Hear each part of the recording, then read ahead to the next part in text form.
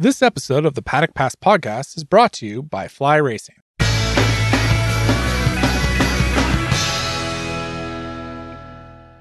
Hello, welcome to the Paddock Pass podcast presented by Ragdoll Street Components. With over 800 street fitments for handlebars, bar mounts, clip-ons, brake pads, chains and sprockets, it's easy to find the right combination for your bike.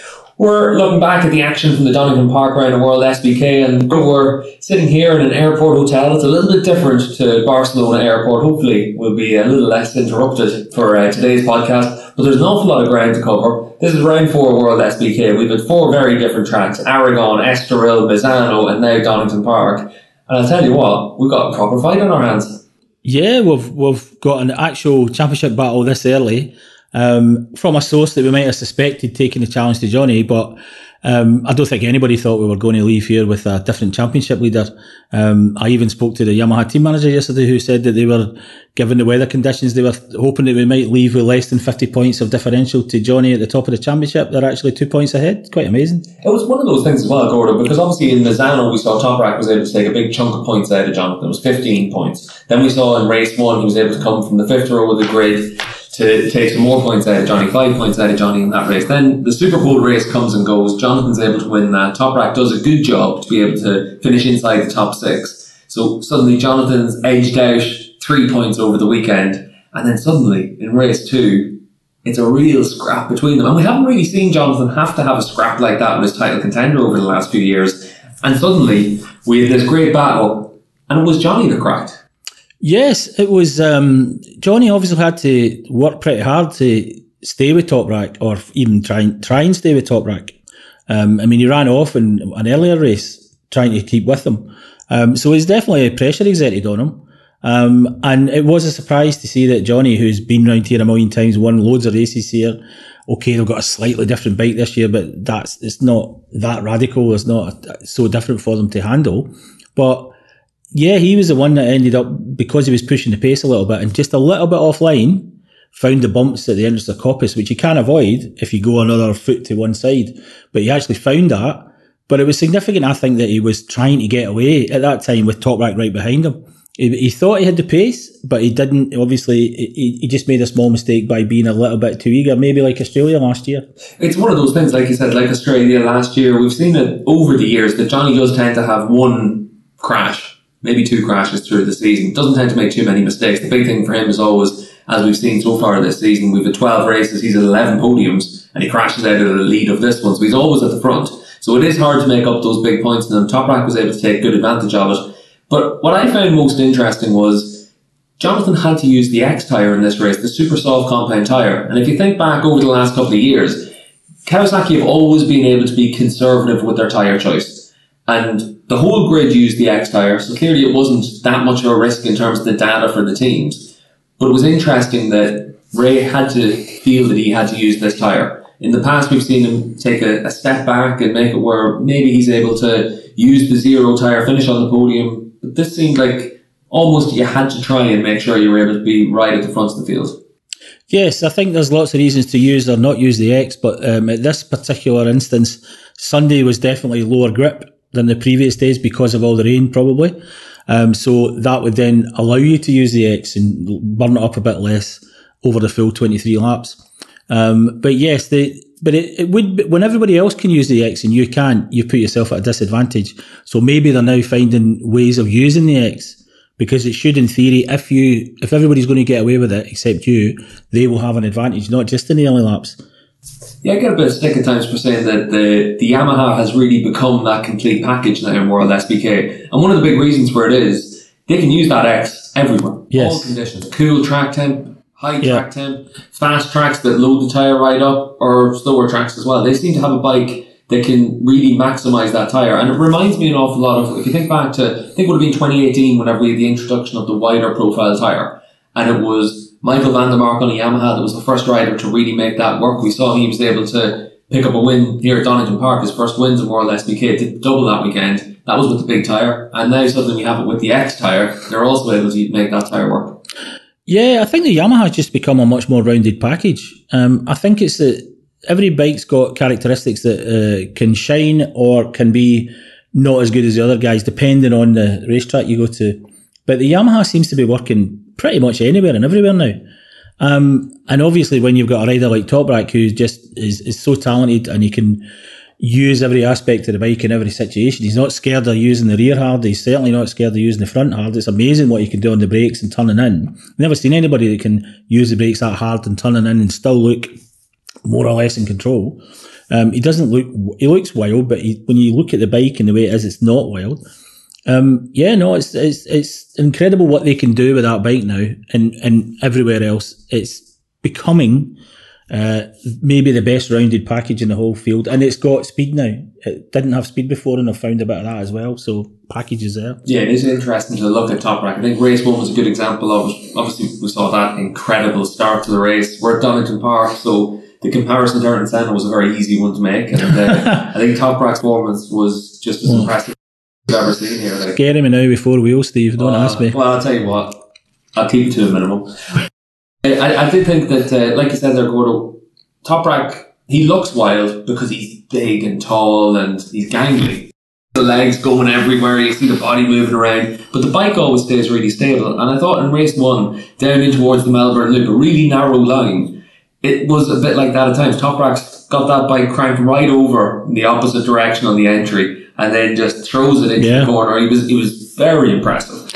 And it's one of those things, Gordo, where coming into this weekend, Toprak was the big story in the World SBK paddock. I think almost everyone in this paddock wanted to see him take the chance to go to MotoGP, see what he could do on the Petronas bike.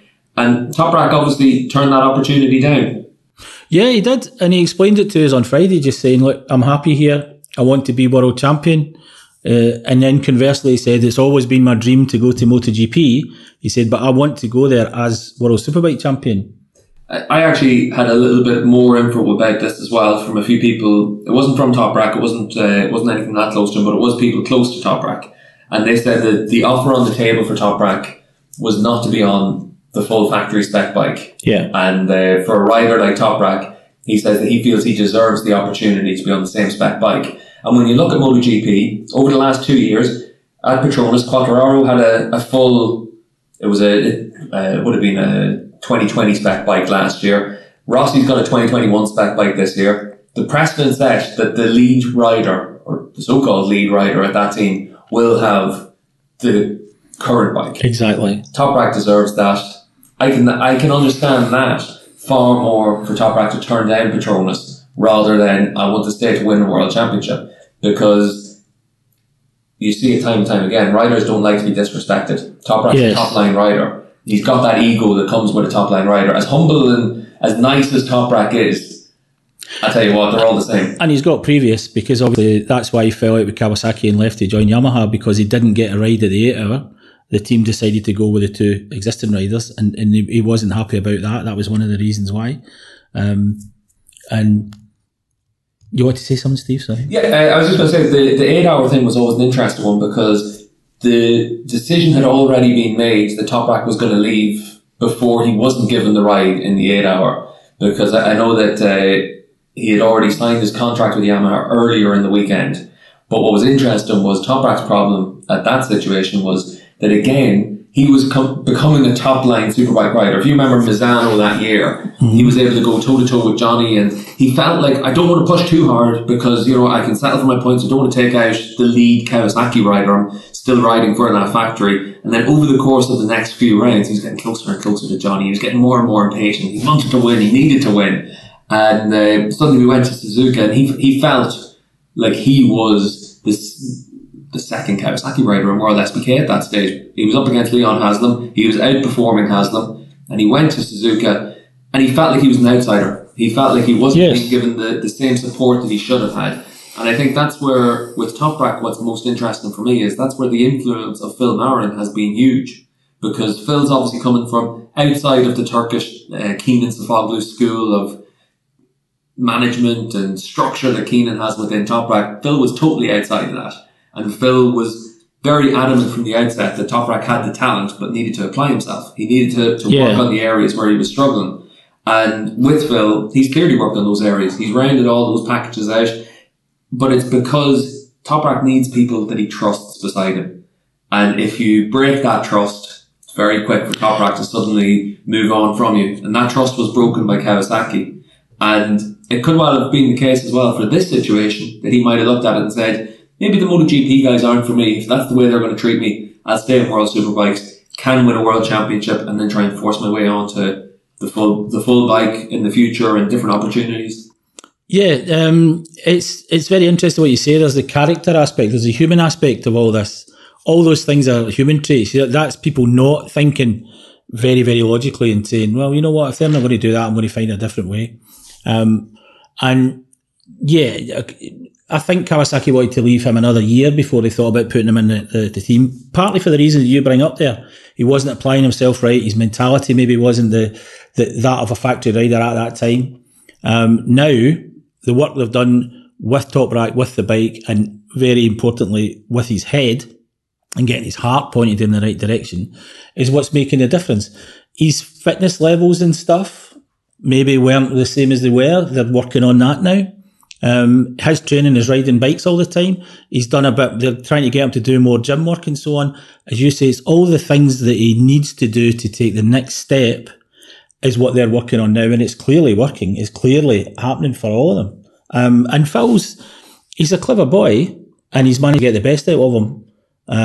As you know, there's the possibility for 4 Yamaha riders to shine. And at the moment, Toprak is easily the best of them. And that's given how good Gerloff is. Yeah, I have to say, like, just to go back to the influence of Phil Marin in the situation, I remember at Buriram a few years ago, it would have been the first year working with Pichetti for Phil, and Keenan was there. And I remember I was doing grid interviews that year, and you went down onto the grid, and you could see that Toprak was very distracted. Keenan's down there, that's taking his focus. It's not really on the task at hand. And then over the course of that season, you could see a big evolution for Toprak, and it really was a case of he became more and more of his own man within the garage.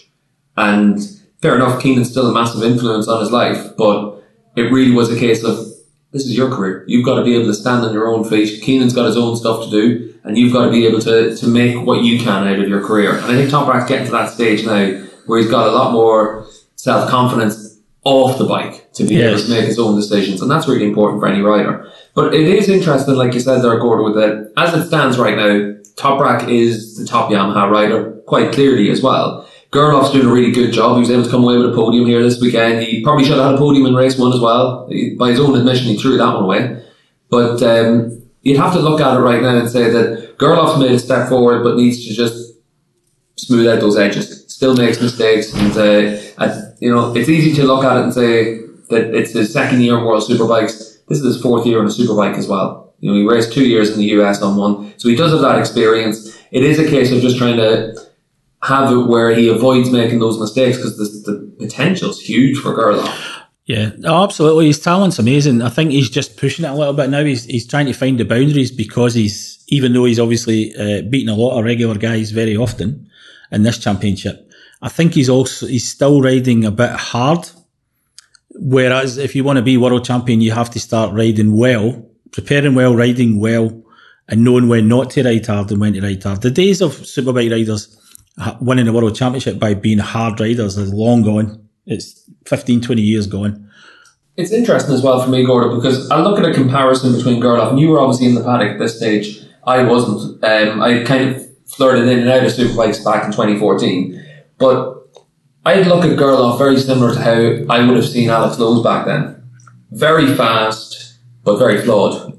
And it took Lowes a long time to mature. Yeah. It took him a long time to avoid making some of the mistakes that blighted his early time. Obviously enough at that stage you're on a Suzuki that was underperforming, you're trying to get the performances you can. But he was coming in as a British champion, so same as Gerloff, coming in as a domestic superbike rider, riding at a very high level. And then suddenly you jump into the Worlds, and instead of being at the front of the field, like for Lowes it was him against Shaky Byrne for the championship, the best BSB rider of all time. You're trying to beat him for a championship.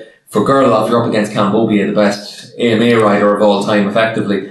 And certainly for both of those riders, they would have had their focus on 1 or maybe 2 guys in all of their races, and then suddenly your focus is on 10 guys and 10 elite riders as well. And it is a big mental shift to get to that point. And it took Lowes time to be able to adapt to that.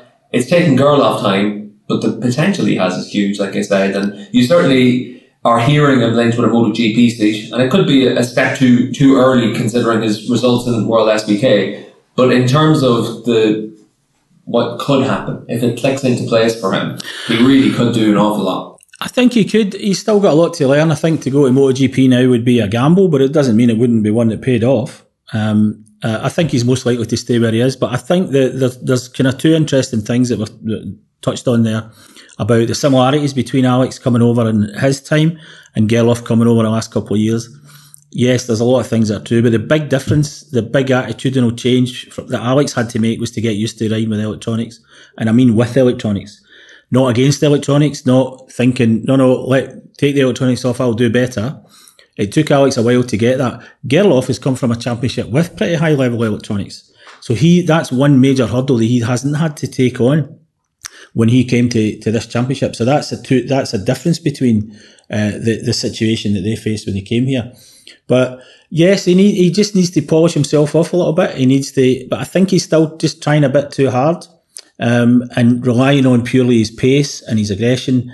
And we saw the example of that there. He was probably going to just be able to gently move away from Alex, but he fell off and gifted a podium to him. Everybody can make mistakes, but I think his mistakes are still trying too hard. Look at some of the issues he's had with other riders recently. He needs to tone it down 1%. Very difficult to ask a young rider on the make to tone it down 0.1%, never mind 1%.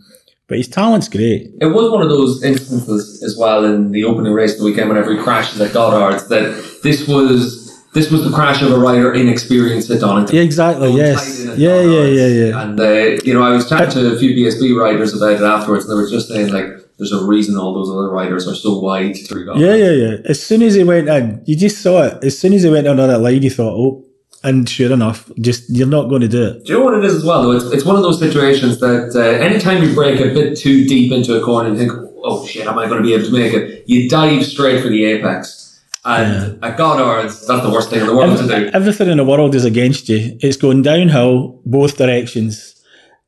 You have to rely on getting a good drive out or you're going to get past. So you have to maximise your corner speed and your line. He was just a little bit too tight, too early. And because of that, every mistake, if you make that little mistake, there's 2, 3, 4 other things working against you.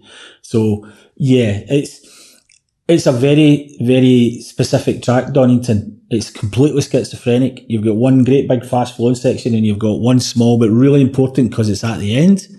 Very tight, hard braking, and especially Goddard's with the bump.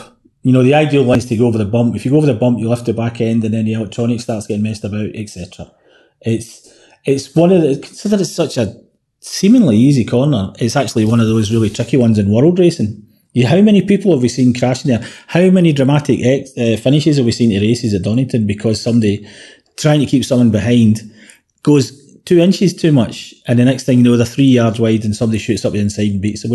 They had some great footage this weekend, didn't they, in between the races of all the historic races, and the amount of them that were determined at that final corner was fantastic. It was great to be back at Donington. I really loved it. I mean, I first came to races in this track all those years ago. This is the place I used to go. I never went to Silverstone GP, I went to Donington. And it's just a fantastic race venue. And as a spectator, there weren't many of them, but at least you get to see 3/4 of the track when you sit down the bottom end. It was one of those, actually, as a fan, this is the one I always tell people to come to.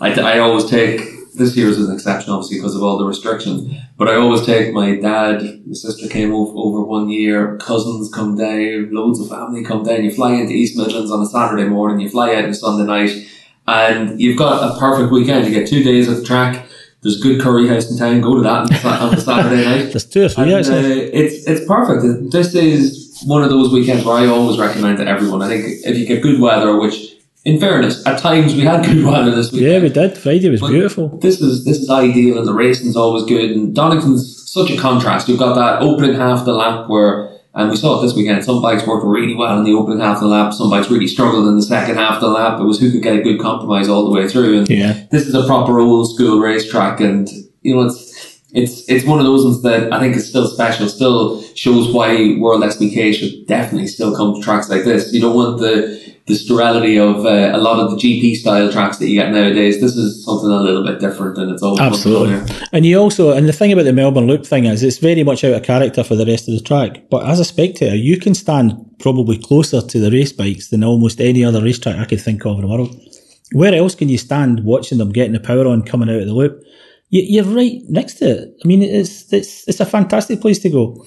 And Donington was good, and especially because like Misano, we haven't been there for a while, so it was great to come back to UK. Unfortunately, we got some very UK weather conditions, but to be honest, that probably helped to make the races unpredictable as they were. It might have been more tricky it was more tricky for the riders and the teams, but it actually added to the spectacle. Miserable for the fans and everybody getting wet, but it really did throw a great big rock in the pool. And it was a great weekend this weekend. Yeah, it was tricky for the commentators as well. You had to try and guess on your toes for some of the tyre selections. I got a few wrong during the course of the weekend, but easily done as well. But I think, Gordo, when you look at Donington, Misano, two tracks that we haven't gone to for a long time, we go to Aston next as well. And actually in Aston, we'll have a Renthal Street Sessions interview with Jonathan Ray, where we'll be able to get up to speed with Johnny about how his season's progressing and how that battle with Toprak is going to be. But Aston's going to be really important for Johnny because that's his best track of the year. That's a track where for a long time he's been pretty much unbeatable, and he's going to need to have a big weekend when we go to Aston. He does. He's going to have to find all of his previous abilities there and then some. And Aston being Aston, that people can stay together, so he might have a lot of company at that race, even for the first half of it, and then anything can happen again. So yeah, this is the very critical weekend. Some people will maybe look at Donington as a pivotal weekend because the Championship League changed, but I think the outcome of Aston is going to be a much better litmus test for the outcome of the season. If Johnny can win 3 races there, and even if Toprak's second in all of them, then that's job done for Kawasaki and him. Anything less than that will be difficult because there will be tracks where the Yamaha might just simply work better than the Kawasaki. Yeah, we've got new tracks this year as well. We've got Navarra in Spain. Teams have tested there. We've got Most in the Czech Republic. Teams haven't tested there. We are still scheduled to go out to Indonesia at the end of the season. So there's a lot of challenges for the teams out there right now. And I think for us, before we take a break on the show, we'll just finish off by talking about that championship battle between Jonathan Ray and Toprak Razgatlioglu, because there's only a couple of points between them now, and we've seen Estoril, Misano, and now Donington Park, where Toprak's just taking chunks out of Jonathan's lead.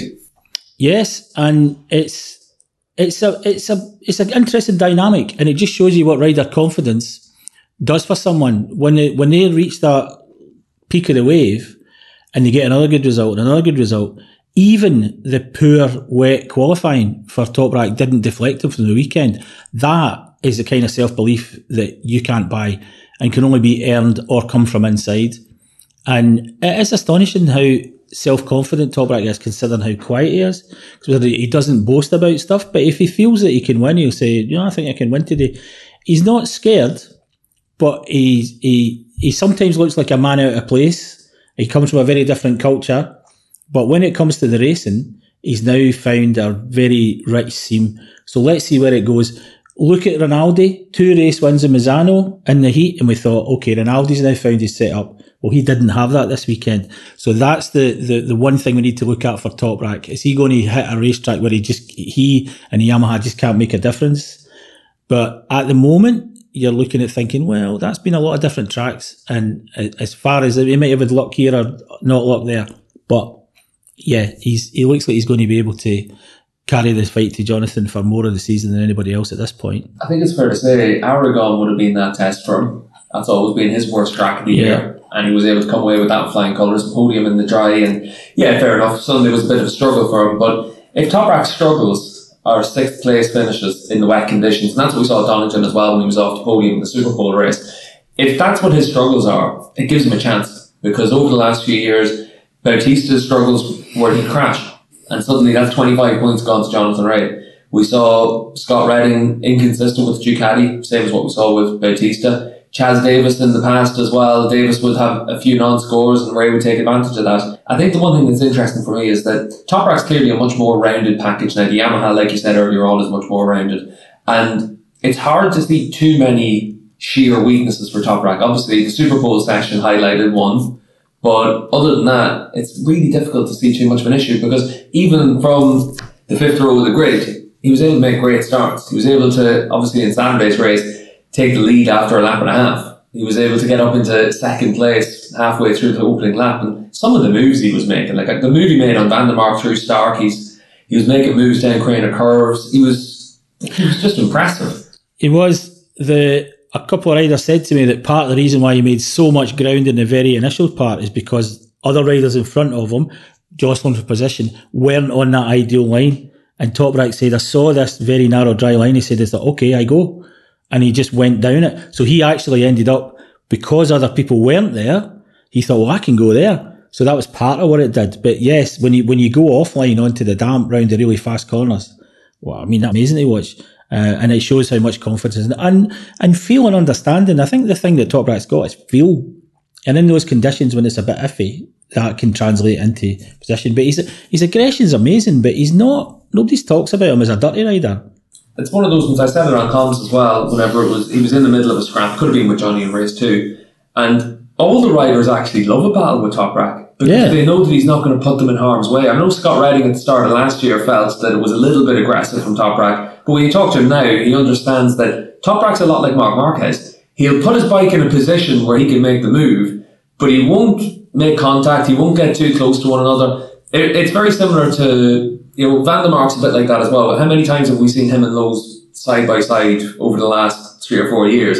This weekend in Donington was the first time I can remember them ever actually making contact with one another. There's a lot of clean, aggressive riding in the middle of the World Superbike path.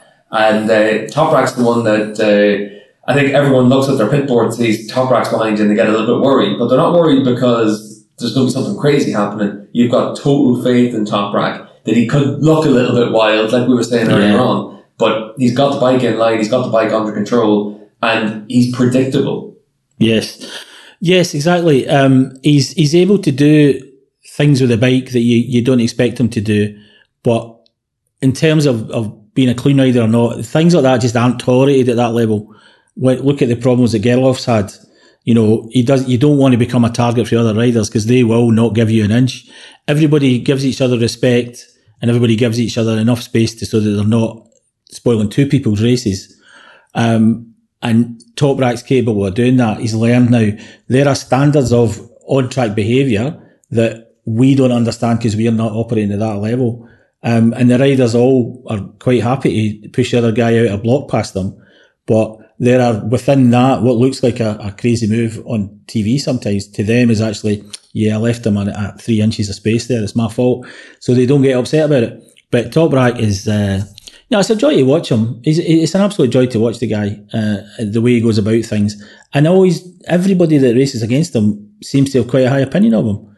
That's a good marker, That to me is a really good marker of A, his talent, and B, the fact that he's accepted and people understand how good he is. We're going to take a break on the Paddockcast podcast presented by Renthal Street Components, and when we come back after the break we're going to look at some of the other leading riders in World SBK and also a really impressive weekend from BMW.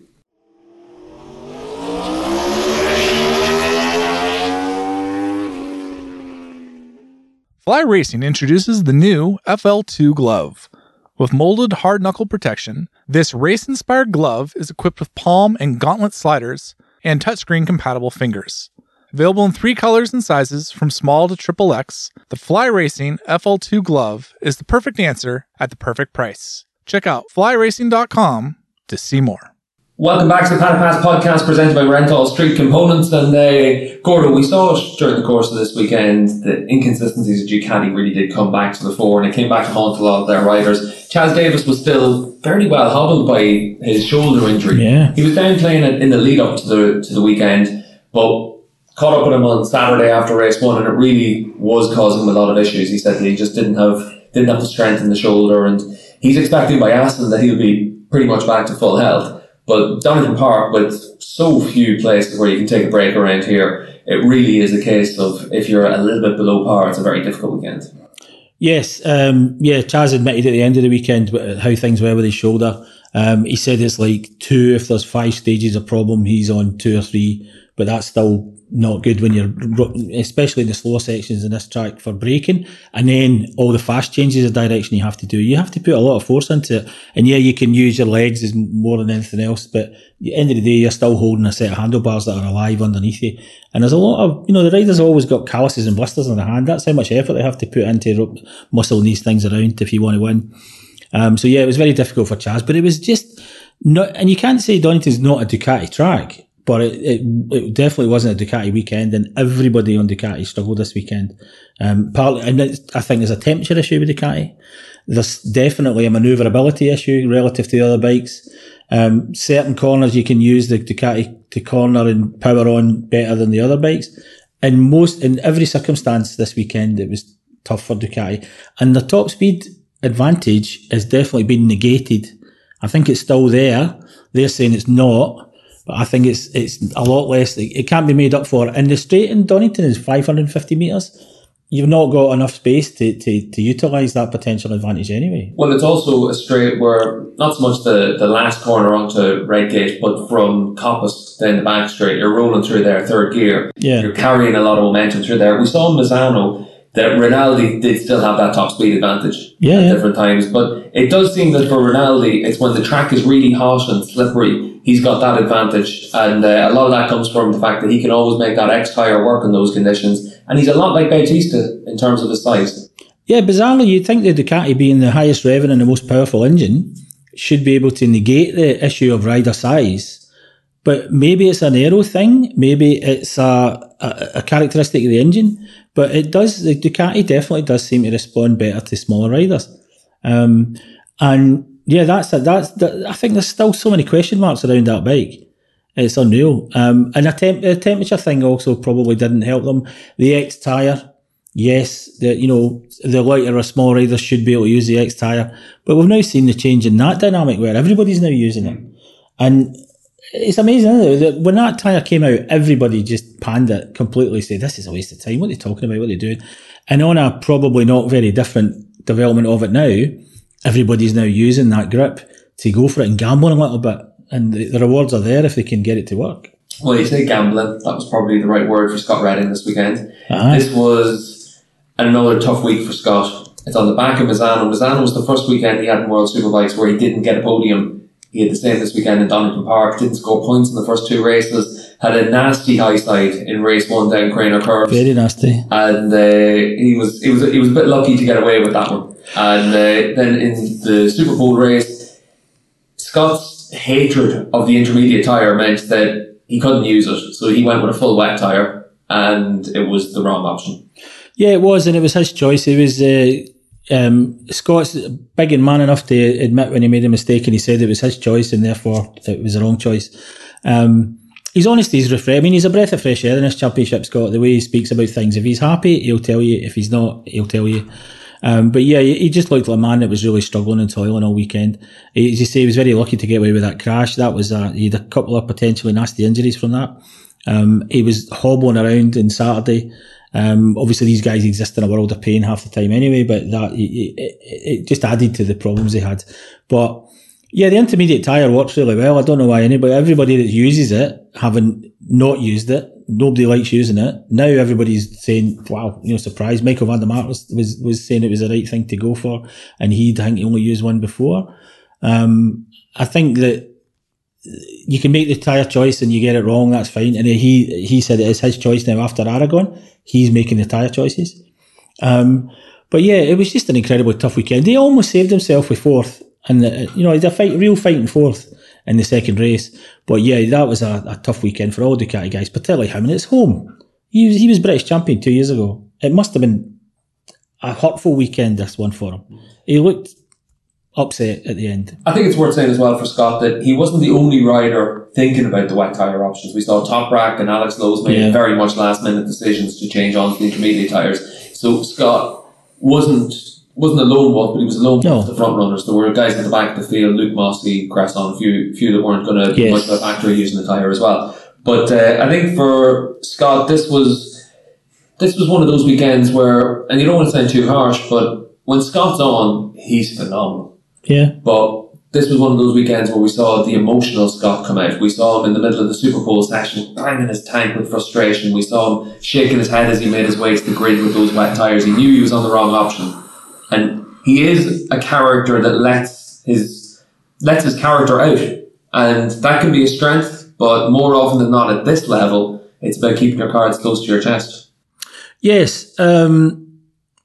Yes, I agree with that, but I think the problem is the greater problem, and the thing that preceded this and continued in this weekend, is that this was supposed to be his year. In his head, in Ducati's head, this was his year to win the World Championship. He did his homework last year. He did some great performances last year in a very odd year, in his first year in World Superbike. And it was pretty close. Ultimately, this is a year all those problems should have been sorted that they might have found last year, and he would be with Johnny every weekend. And it hasn't happened. It simply hasn't happened at all. So you can imagine that what that's doing to a rider's, we talked about Top Rack's confidence earlier. You think what that does to any rider's confidence the opposite way, especially somebody that's so emotionally invested and demonstrative as Scott is. So yeah, you kind of felt for the guy this weekend, because you do want to have another manufacturer and another rider fighting. You want a 5-way World Championship fight. 2 is good, but 5 would be better. And Scott's a bit off it now. Can we say that he's not going to be a threat for the rest of the year? Well, we're at round 4. If things go the way they're supposed to, we're 13. So there's a lot of water to go under a lot of bridges yet. Yeah, and I asked Scott that on Sunday, and he did say, look, that's one good weekend for me and one bad weekend for them. Like, as it is right now, you do struggle to see a disastrous weekend on the horizon for Ray, because for 6 years he hasn't had one. For Top Rack, he's now got that consistency. The Yamaha's working really well. You're looking at it like it's, and I said it on air, you're looking at it like it's a 2-horse race right now, and it's a 2-horse race until Ducati solve their problems and win a lot of races.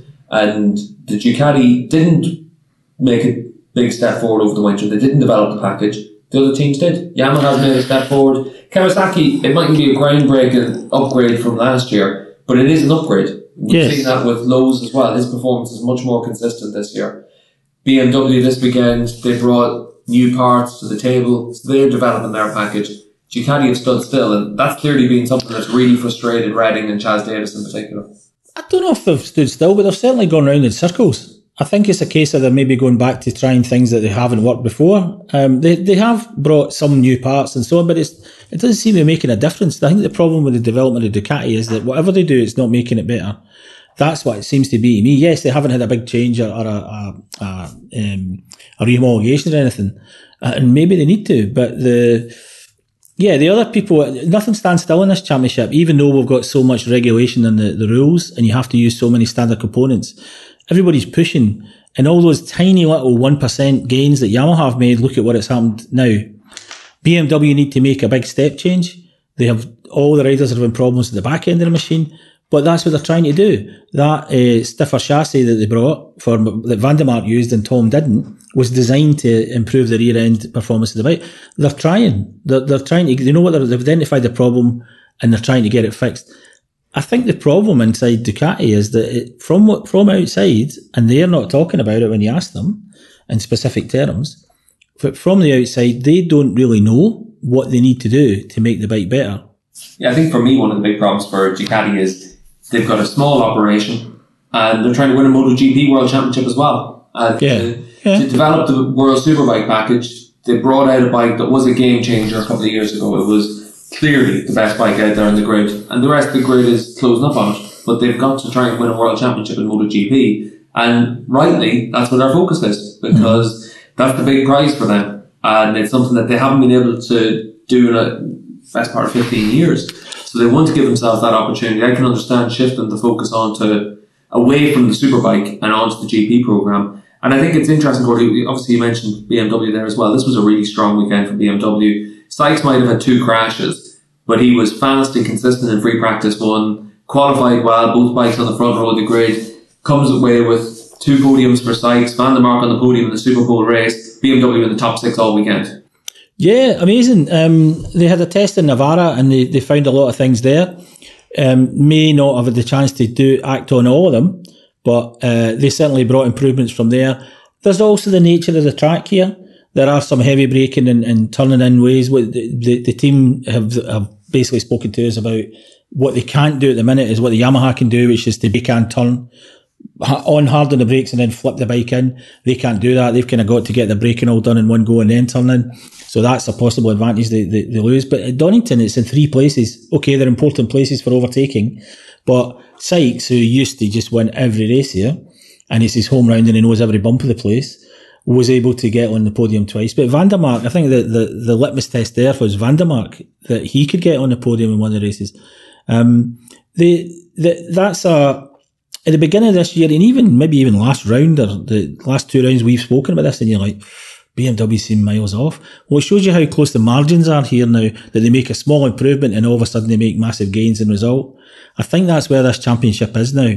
5 strong manufacturers competing hard. If you can get a 1 or 2% gain, you can be at a 5% increase in results as long as your rider's on it that weekend and you've made the right tyre choices, etc. I found it quite interesting, Gordon, because obviously BSB started last week and there was triple header race at Oulton Park, and I was chatting to a few people inside BSB over the course of this weekend, and one of the things I found really interesting was they were making fun of the lack of depth in World SBK, and for the life of me I can't understand that, because when you look at the grid, it's filled with proper world-class riders all the way down the field. Fair enough, there's a few riders that you look at and you think, alright, maybe they'd be a little bit out of their depth in different places, but most of this grid could go on to a MotoGP race and not disgrace themselves.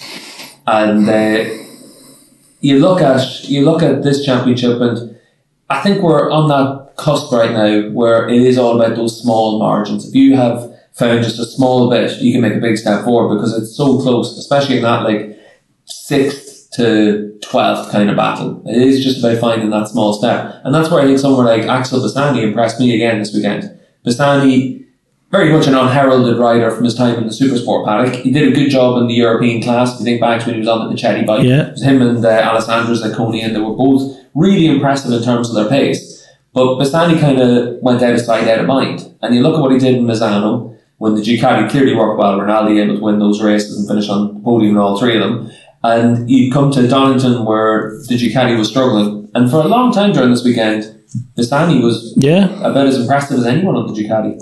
Yeah, no, I mean, the depth of field thing we have to deal with, because if anybody outside this championship thinks that there's no depth of field here, they're dreaming. We don't know where they are. I mean, where's the depth of field in BSB then, Sorry, I just don't think there's any comparison.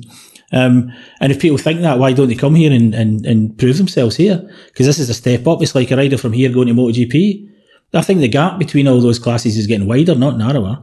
And partly because there's competing manufacturers here who've all got satellite teams and usually good riders on them.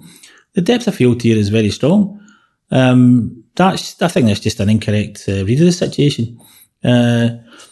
Ultimately, somebody like Bassani can make a name for himself here, but it's because he's got a bit of talent, and because our rules are level, and because probably his team are getting good support from Ducati, because it's easier for all the manufacturers here to make one set of kit and one electronics program for everybody. The logistics of it dictate that that's the way it's going to go.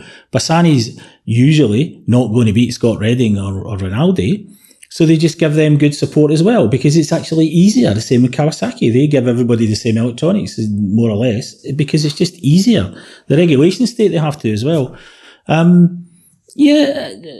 I just don't understand anybody's negativity towards World Superbike now. It's very difficult. The boss of the BMW racing program yesterday I bumped into literally said, we talked about this, we talked about that, and eventually he just summed it up saying, look, this is a really difficult championship with 5 top manufacturers, and they've all got, most of them have got satellite teams now that are strong or stronger. Eugene Laverty's on a satellite BMW now. He's not having a great time at the minute, but there's no reason why he can't come good at the end of the year. He was a factory rider last year.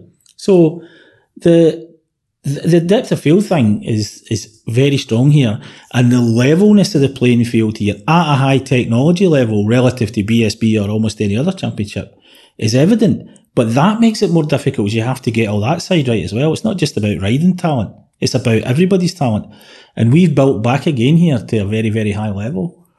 You say about the high level now as well, Gordon. We saw Honda make a step forward this weekend, and it's going to be interesting to see whether that's just the Leon Haslam factor at Donington Park, or whether they're able to really maintain that at Aston. Bautista's had good results at Aston. Hampton's been on the podium with a lot of different bikes on Aston as well. That's going to be a good test for Honda. It's going to be a real test for Honda because every race is so far. Donington, yes. Leon, given his knowledge, given his pace, given his understanding of the racetrack, was very impressive this weekend. So you do have to kind of take that out of where are Honda. You expected Leon to do well on a tricycle here. Honda have got fairly fundamental problems, it seems. Partly electronics and partly, I think, chassis. Obviously, they're very secretive and they don't like telling you exactly what's wrong. They've a very, very close camp inside Honda, as it always is in the official HRC team. But there's another reason to look at the level of this championship is that HRC in the second year with the same bike are not doing particularly well. Certainly not reaching the targets that they must have set themselves. So Aston's going to be a big opportunity for them to move forward if there's something that they learn from here. If there's pieces of the package they're putting together one by one. But Aston may also show up any problem if they do have real problems with the chassis because it's such a fast... You've got some really slow bits where they took away the old parts of the track, but most of it is big, fast flowing. So with an engine, you're halfway there. If you get a really fast engine, you should be able to stay with everybody. But it's those changes of direction while braking, while accelerating, that lets you know if you've got a good setup as well. And how they use the tyres. Because the tyre, Aston's is a magnificent place to go racing. It's like a flat kind of curves, the whole thing.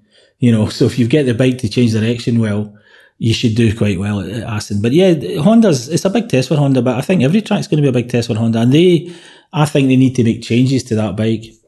We're going to finish up, Gordon, with just a quick bit about the rider market as well. It's starting to fall into place a little bit. I heard a rumour that Lozano is going to stay on the GRT bike for next season. There was a bit of talk this weekend. Obviously, he fractured a finger and was ruled out of action. There was talk this weekend of Taz McKenzie trying to get onto that bike, and that was kind of nixed by Yamaha, saying that the wet weather meant that there was too much of a risk of crashing and damaging the bike and this, that and the other. But Lozano looks like he's going to stay on for next year. So that's one of the good seats taken up there, one of the Yamahas. And obviously we've seen Toprak sign on for next year. We're waiting to hear news about other riders around the paddock, and one of those riders, Scott Redding. There is a lot of talk in around the paddock of Ducati and Scott being a little bit disgruntled with one another, both feeling that the other should be doing a little bit more to find a better performance. Yeah, it certainly looks that way. Scott's not shy in explaining what he feels that needs to be done with the bike and what needs to be improved. And Ducati have a reputation, deservedly or otherwise, of being quite hard on the riders and requiring the riders to succeed, and if they don't, they move them on. It's certainly not working out the way either of those parties wanted to. So maybe they both need to make a change. Maybe somebody needs to go somewhere else. Maybe somebody needs to make a different choice for the rider. Ultimately, it's strange because it's the time of year we should be talking about riders, but we're only round 4. So if I was a team manager or a manufacturer, I'd be sitting thinking, well, I want to see how this guy is after 8 races. Normally we would be at 7 or 8 races by now, rounds. So now it's kind of the right time, but it's also a bit early. But people are actually starting to sign. And I think Yamaha might just, everything stays the same more or less next year. Yeah, you wouldn't be too surprised if Yamaha decide to keep Gerloff where he is at GRT, because he's got a good crew around him. He really loves working with Les Pearson. And there's also that thing about being an independent rider. He's able to always look at it and say, well, I'm doing a better job than Locatelli on the factory bike, so he'll feel good about himself. Locke is actually doing a good job as well. So it could be where Yamaha just stay where they are. I think what's going to be interesting is Honda, because obviously Bautista is one of the highest paid riders on the grid. Probably the highest paid rider in terms of a base salary on the grid at the moment. And he's obviously underperformed. Honda has Leon Camier in charge now. Camier wasn't involved in the team that decided to hire Bautista, so he's got no skin in that fire. He's not going to be afraid of trying to make a change. Potentially, yeah. A change has to be made. To me, I think they need to change the bike. I've said that already. But I think the riding lineup, is anybody going to come in and transform that thing? Well, maybe they are. But they seem to we won't see how the riders can go on the bike until they get the bike right, but maybe they need a change of rider with a fresh set of eyes to say, look, no, okay, right, I understand there's this issue and so on. But he'll look at HRC, the resources they're putting in, and the people they've got now, Superbike people looking after it. I think one thing we can definitely say, it was fundamentally a major error to arrive in World Superbike with a lot of people from MotoGP and no World Superbike experience, recent World Superbike experience, especially with a new machine that you're trying to turn from a road bike into a race bike and so on, with all the freedom of electronics. I think we can now tick that box and say that was a big mistake. That was a strategic error. The tactical side, how they move on from now, maybe they need to start making those big changes. But at least now they've got real Superbike people looking into it and explaining to people who they obviously trust to say, look, sorry, this is wrong, that's wrong. But that's why I think they maybe need to make changes to the bike. Maybe they try to bring too much MotoGP in the pure engineering and metal side, and maybe even dimensions and so on. It wouldn't surprise me if there was another new version of that bike, even for only 500 units, that are homologation special for next year, because I think they might have some issues that maybe can't be solved in the current rules framework. Obviously, this weekend we saw both BMW riders on the podium. Has Sykes done enough to be kept on for next year? Difficult to say with Tom. I mean, he's a world champion. He's still sometimes the fastest guy on the bike in any weekend. Yes, but depending on who they get to replace him, if they wanted to replace him with whom, who are they going to get that's going to be a better rider than Tom that'll take it? There will be candidates. It's possible. Has he done enough? Yeah. No. I don't know. I think he's done a good job this year. I think he has. He's done a patient job. Yeah. I think he's done a patient job this year, and he is very good at feedback. I think that's the thing about it. He's got an incredibly cookie riding style compared to anybody else, which doesn't help. And again, speaking to the team this weekend, they said that both Van der Mark and Tom, who've got very different riding styles, and they're very different characters and ways of going about things, are now converging almost completely in what each of them need. And it was noticeable they had a different solution on the weekend, and one rider had better results than the other one. Now, okay, Donington, Tom's track, maybe that was the difference. But the two podiums came for Sykes and not Van der Mark. And, again, maybe that's the weather, the understanding of the track, etc. But, yeah, you couldn't blame them to carry on with Tom next year. But you could also see they think, okay, maybe we need another rider. But already, in round 4, they've got 3 podiums. Well, the way it was looking this year, you were thinking, wow, when's that going to happen? That really were. Honda and BMW were definitely a bit behind the curve at the beginning of the year. So maybe part of the reason for that is that they're now following the feedback from somebody like Tom, who's so experienced and rode so many different bikes. What about Kawasaki for next year as well? Obviously, Jonathan Ray's on a multiple-year contract with Kawasaki, but Lowe's' contract is up for renewal. Yeah, you could go either way and get another rider in as a second rider. If Jonathan's hunger and desire to win, which just seems limitless, continues, then you're looking at having a second rider. Effectively, whether you treat them, I'm sure they do treat them exactly the same. But Lowe's would be a good bet to stay. Why not? He gets good results. Yes, he could be fallible. Yes, he made a mistake this weekend when they would have had a definite podium. Maybe most riders at that level, but when Alex is on, he's really on. And he's more consistent than he was. He's not finding the Kawasaki a step up from other bikes he's ridden in this class, which again I think says a lot about Jonathan and the way he goes about things and his pure talent.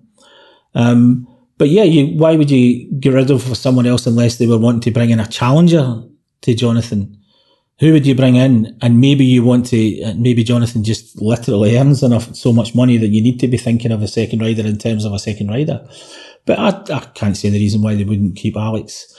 Unless they've got a surprise up their sleeve when they think they're going to have 2. They want to fight with themselves for the World Championship and spend more money, more resources, whatever, to do so. But both sides of that garage have won World Championships. Obviously, one 6 and one, the other side 1. But there's obviously talent on both sides of the garage there. So somebody really good it could go in there from anywhere. would have a proper package to take on the world. Again, it's reasons to change. It's reasons to change. Has Alex done enough podiums last year, and will he do enough this year to justify staying? Well, he probably needs to not do what happened in the Super Pole race from his point of view, but also that could happen to anybody. That was a slightly strange circumstance. But his consistency is so much better than it was. He's now understanding the Kawasaki more, and I think his feedback is appreciated by the team as well. So, yeah, you would stay with Alex. Yeah, we're going to sit down with Jonathan Rea next time out in Aston for a Renthal Street Sessions interview, and we're also going to get Alex Lowes on a future show as well, so we'll be able to get the thoughts straight from the horse's mouth over the course of the next couple of rounds. But Gordo, it's been good fun here at Donington Park this weekend. Fantastic. You've got a nice little spin back up to Scotland coming. I'm looking out the window now thinking, am I putting the waterproofs on now, or am I inevitably putting the waterproofs on later? I don't know. The sun's just come out. I might have a gamble. Yeah. I might have a wee weather-based gamble like a lot of people this weekend. But yeah, I'm looking forward to it. With only Superbikes here, I actually finished all my work last night, which is amazing. You never finish on a Sunday night anymore because of that blooming internet thing, where it's always eating more stuff. But I've actually got, as far as I can tell, unless I've made a terrible mistake, I've actually finished all my work for the weekend on a Sunday night, which is first time in ages. Well, I'll tell you what, the only work you had to do was come here, a few cups of coffee. Oh no, I'm forgetting. This is work. Sorry, I'm forgetting this is work as well. So no, sorry, I take it all back. I'm working on a Monday. But hey, as work goes, this is pretty fun, yeah. Enjoy it, mate. You know, I always enjoy doing a podcast because you get to talk about the stuff you've seen. Yeah. You write it at the right time and then you talk about it on the Monday after. I always find the pod quite good just to be able to get your thoughts collected after the race weekend, and that's why it's quite good for us to be able to do it now on the Monday, Tuesday after a race meeting as opposed to recording during the weekend. But Gordo, until we're back again for the Dutch round in a few weeks' time, it's been great fun sitting down and chatting to you about World SBK. So a big thank you to Gordon Ritchie for joining us on today's podcast. Thank you very much, mate. Enjoy it as ever. And a big thank you to everyone for listening to today's Paddock Pass podcast presented by Renthal Street Components. And a big thank you to everyone that supports us on Patreon as well, patreon.com/Paddock Pass podcast. We'll have a lot of content over the course of the rest of the season available just to our Patreon supporters, especially over Grand Prix weekends, where myself, David, Adam and Neil sit down to dissect the action at the end of each day of a Grand Prix weekend. So check out patreon.com/Paddock Pass podcast. And until the next time on the Paddock Pass podcast, a big thank you from all the team. This episode of the Paddock Pass podcast was produced by Jensen Beeler, David Emmett, Steve English, Neil Morrison, and Adam Wheeler. It was edited by Brian Burnett. Music is provided by The Libertines. All inquiries can be sent via email to team@paddockpasspodcast.com.